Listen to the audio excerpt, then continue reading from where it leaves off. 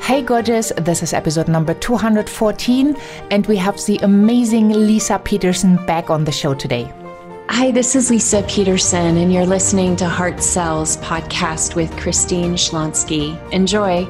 Well, I'm super pumped to have another conversation with Lisa. In the last episode, we talked about creating a thriving relationship with money, what actually happens on the emotional level, on the logical level, and how we can bring that together so that we can actually create that financial consciousness. And today we are really talking about becoming a mindful millionaire, which is also the title of Lisa's latest book, Mindful Millionaire, which I highly recommend.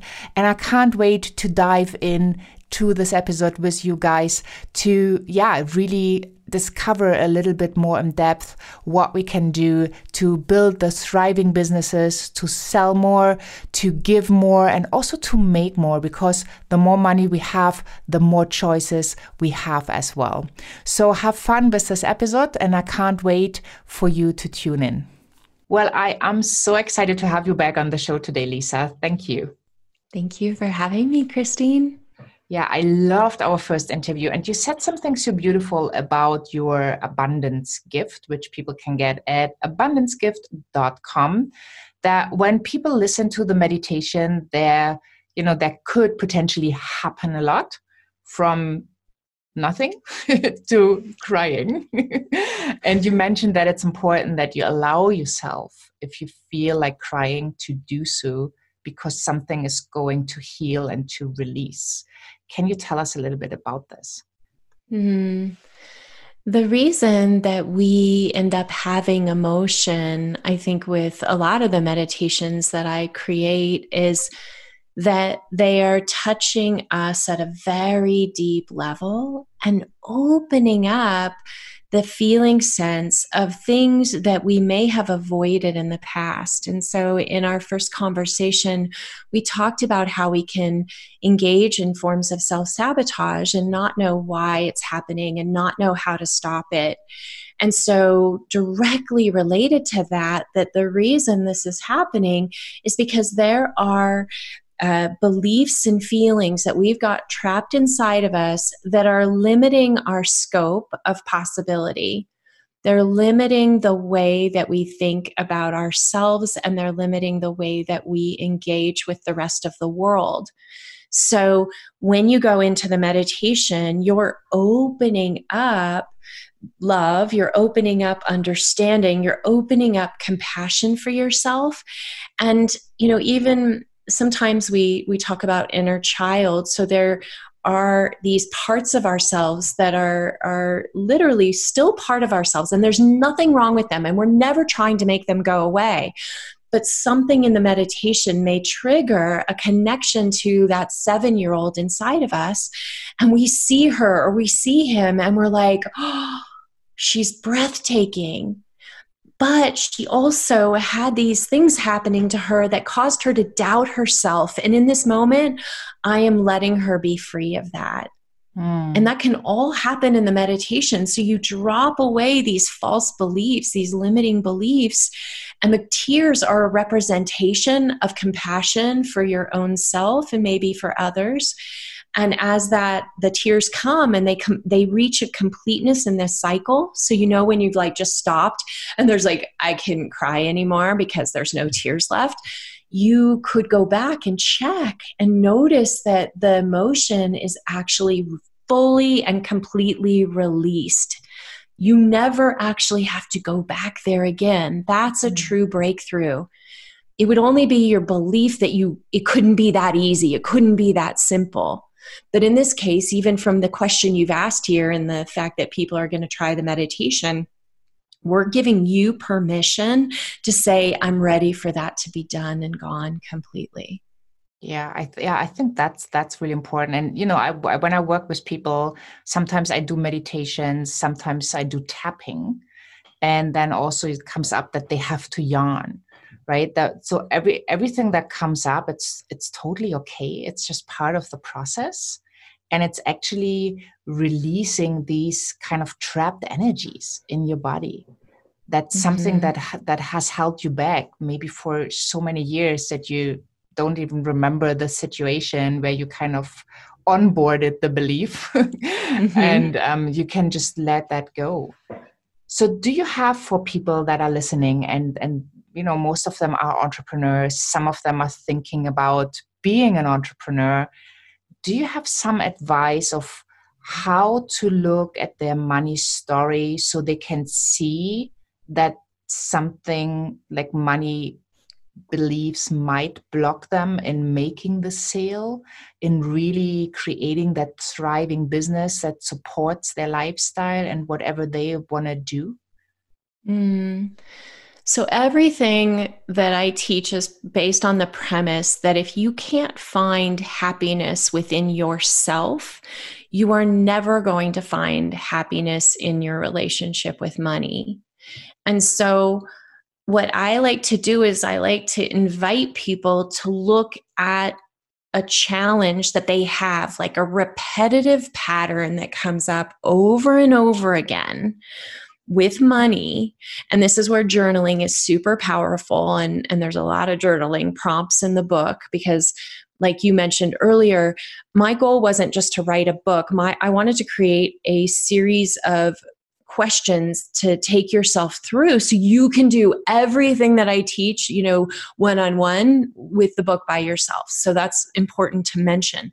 But what you want to do early on, even before you get the book, is you can say, where are these patterns that just keep repeating themselves? Like I have great relationships with my clients. They love me. But then when it comes into that closing the sale, for example, I often find myself having to negotiate down and people question my first offer. And it's consistently there. That would be an example of a pattern that doesn't happen to everybody. This is something you're living inside of. And so the more you pay attention to the fact that there's a reason there, and what I would say even to that situation, if somebody relates to it, is you are not confident in the price that you are charging or the components of what you're offering.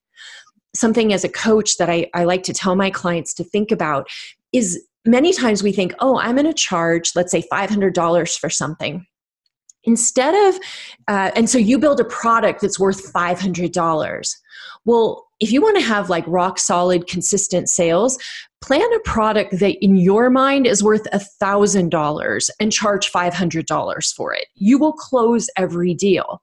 Now, this doesn't mean overgiving, but it does mean that oftentimes we can easily convince ourselves of what something should be worth, but in reality, it isn't really have that value to the other person. And so when we think about like really giving more and being really happy with what we earn, there's an artistry in that, but make sure that you are super rock solid in the fact that this is a no-brainer. And then you'll close all the deals. Again, fine balance of overgiving. That's not what I'm saying, but pay close attention to the fact that sometimes we really are charging more. It's like getting away with it.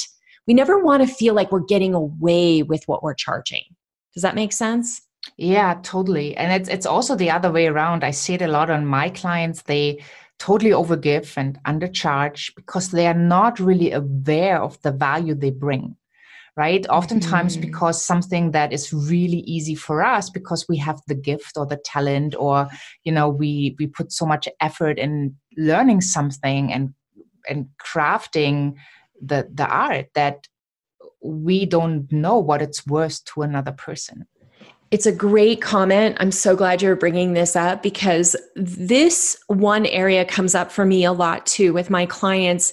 And what I don't think many people are doing enough of is reaching out to their past clients and doing those follow-up conversations about what did I do with you that made the biggest impact? What were you really excited about? What gave you the inspiration? What caused you to take action? How was my pricing in comparison to what you got? Take time to do the follow-up. You could also send notes out to people who maybe haven't worked with you in the past, but they're like your inner circle mentors, others, and say, I'm doing some surveying about like what are the things that I offer to the world, and I'm wanting to get more clarity on it. Can you tell me the things that you would always come to me for because you see me as an expert? Like, your job as a business owner is to be so rock solid in the value that you are creating in the world. And I don't think you get that any other way than through feedback with your clients and those people that are closest to you. Yeah, I totally agree. Oftentimes we don't even see, or it's just guesswork. So it's really important to have these conversations. And you will be surprised, like what people tell you, how brilliant you are in whatever other area you haven't even thought about. So I think it's really important to have those conversations, but to also have it with people who are your ideal client, or your soulmate client, as I call them, who really have that connection. Because the people that would not invest with you, the feedback is not really worth that much. Right? Totally. So, I mean, you would not ask, somebody that, like a gardener, for financial advice. Right? You would go to the person that has studied it. Yeah. So I think that, like, being mindful of where the feedback comes from is also really important. I mean, if it's your coach, your mentor, or your mastermind group, obviously they know what they are doing. But they're also like, I had some feedback, like amazing feedback, but it didn't resonate, and the person would have never bought. They were just not my ideal client, so they could not see fully what I was delivering. And I could explain and explain and explain, but they didn't get it. It's so good. If people don't get it, then, they're not for you. Your people will get it. So don't worry about the rest that doesn't get it. Just, stay in your lane and do your thing and talk to the right people, because otherwise you're going to beat yourself up for like feedback that's not serving. Yeah, sometimes when you're doing this feedback stuff, for the exact reason you're mentioning, is you might find yourself feeling uncomfortable going to those people because you have so much respect for them and you're not sure what they're going to say. But they will typically be the people that give you the best insight, whereas the ones who are really, really close and you're like, they're going to tell you great things no matter what, you may still ask them, but you're going to look at those comments differently. Yeah.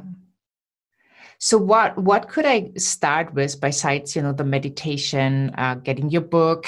Like, what could I do, like, right now after listening to this episode to make me feel better about money? Let's just say, especially for a lot of entrepreneurs I work with, they do not have consistent sales opportunity.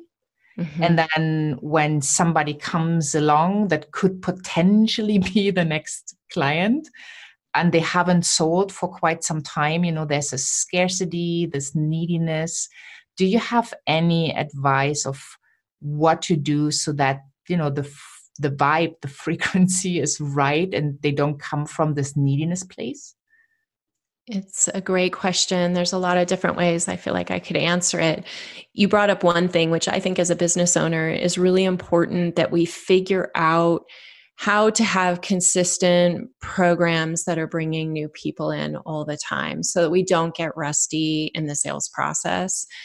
So that's the first thing. The other is, like I said, journaling about the patterns, noticing your paycheck, let's say, is going to go up in relationship to your understanding of yourself and your weaknesses.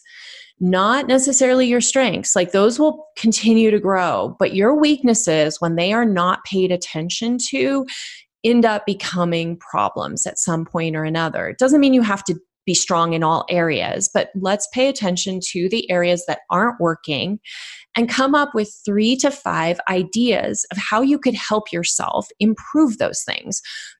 Going from hiring somebody to do those things, hiring, a coach maybe to help you learn, or perhaps, maybe it's something that you don't actually have to do in your business, but you're focusing on it because it's busy work. It's like know yourself, know your weaknesses, and figure out your strategy to deal with the weaknesses. And I think it is very important that we are always looking at our jobs like there's, for you and I, we're creating content, right? Because that's part of the way that we put the net out there to let people know and have new people come into our work. We're also becoming experts in a particular area. So we're doing teachings, right? So we're creating content that we pay, we charge people to participate in. The other piece is I think we always want to be reading a book, listening to an audiobook, like engaging in one or two different types of training at any given time. Because if we don't have new information coming in, it's very easy to stagnate in the things that we're offering to our community. And I've found that is like a total up level when I pay attention to the fact that I'm not just doing one of those things. I'm actually doing 3 or 4 or 5 things at the same time. And that's how I look at the overall success of the business. Does that help? Yeah, totally. So what you just mentioned, like also like keep reading, keep growing. And I think that's such a crucial part that now you kind of made it. You are the entrepreneur, right? You took the leap of faith, you left your job and, things are working. You get some clients in. Just don't forget to always grow. Mm-hmm. Can you name a book that has changed or influenced your life in a big way? I am influenced by every single book I read. What's the first that comes to mind? Yeah, let's see. I'm looking at what's in front of me right now. I'm always looking at chakra books because there's lots of different ways that people interpret chakras. And so this book right here is called Chakra Therapy for Personal Growth and Healing by Keith Sherwood. And, I think I go through phases where I'll focus on a lot of inner development. So that's how I look at the chakra books and the meditation books. And then I'll switch over and do a very business-oriented book. Like I'm listening and finishing up Ray Dalio's Principles, which is an intense book, very masculine.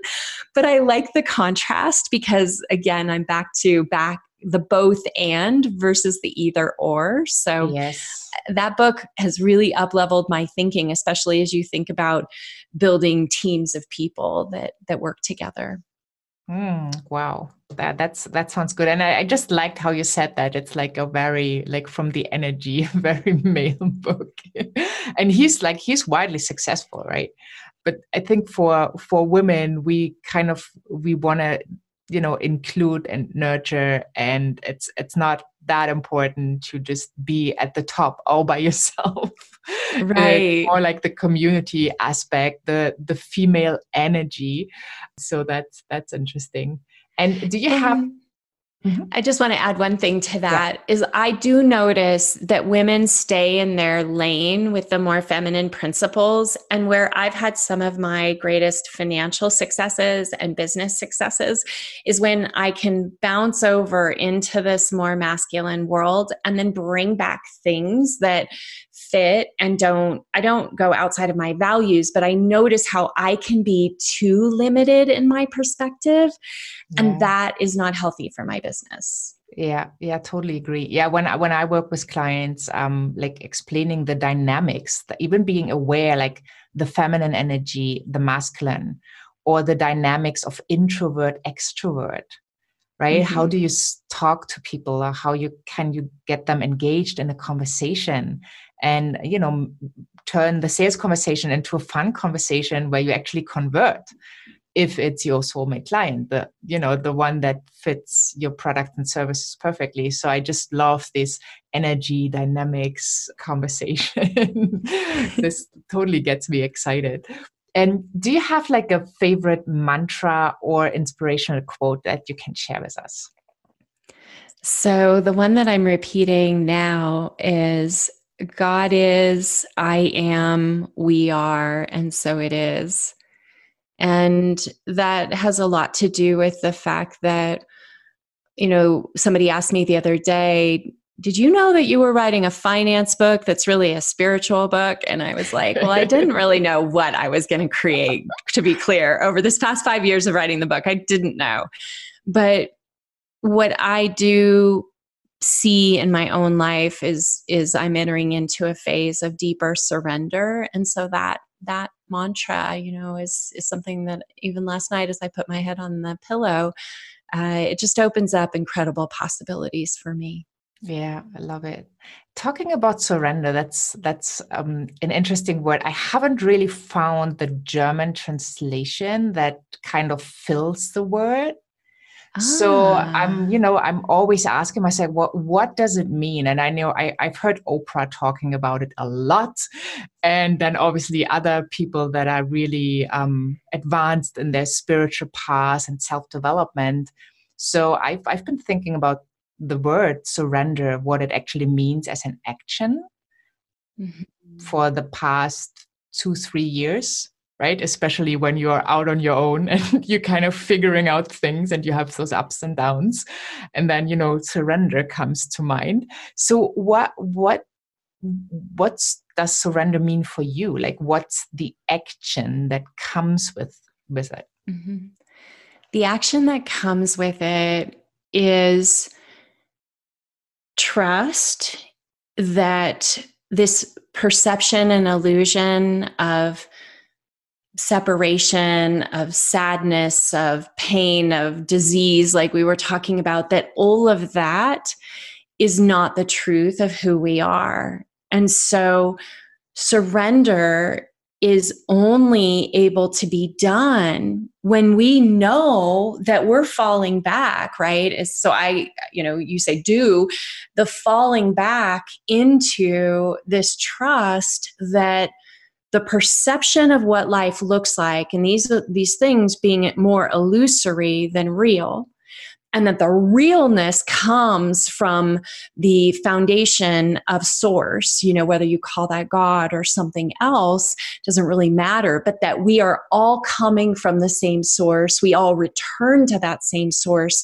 And I'm surrendering into source rather than this limited, small sense of myself and I and this body are going to go make huge things happen in the world. Like, I know that's not true. I know that the most powerful things that come through me are merely the evidence of that source, and that we are it and that it is us. And so surrender is saying, I believe that, rather than disease and pain and suffering and all of those things that I think can be changed based on how the mind is experiencing them. Yeah. So basically it means like going back to the truth, not to my truth, my reality right now. It's opening up to that there's so much more that I can't see in this moment. And I'm just going to trust that the right things are going to present themselves once I open up and I let go and I trust. Yeah. Yeah. And we just don't live in a world that reinforces that message very much. And so we each have to find our own pathway to it, because just reading it in a book isn't going to be enough. Yeah. Yeah, I think it's something that you need to experience. Yes. Yeah, totally. So is there any parting piece of guidance that you want to leave the heart-centered driven entrepreneurs with? Yeah, the thing that first comes is just, I love you. I love you. And I hope that I can bestow that feeling of love in all directions for anyone who's listening to this. That we come from the same place and that we will return to the same place. And unconditional love is the thing that makes all of this other stuff so much easier and so much more enjoyable. That when we feel unconditional love for ourselves, then we can share that with our clients and with our family and with each other in limitless ways. And to me, that's what abundance is. Wonderful. So I want to point people again to the wonderful gift talking about abundance, your abundance gift at abundancegift.com. It also will be in the show notes, obviously a link to your beautiful book, The Mindful Millionaire, and all the links to connect with you with just one click. Thank you so much for sharing your wisdom with us, your path, the inspiration. And I hope people have gotten tons of golden nuggets so that they can overcome their money mindset that might be still limiting them into really creating thriving businesses, lives beyond their wildest dreams. Thank you so much. Thank you for everyone listening. Thank you.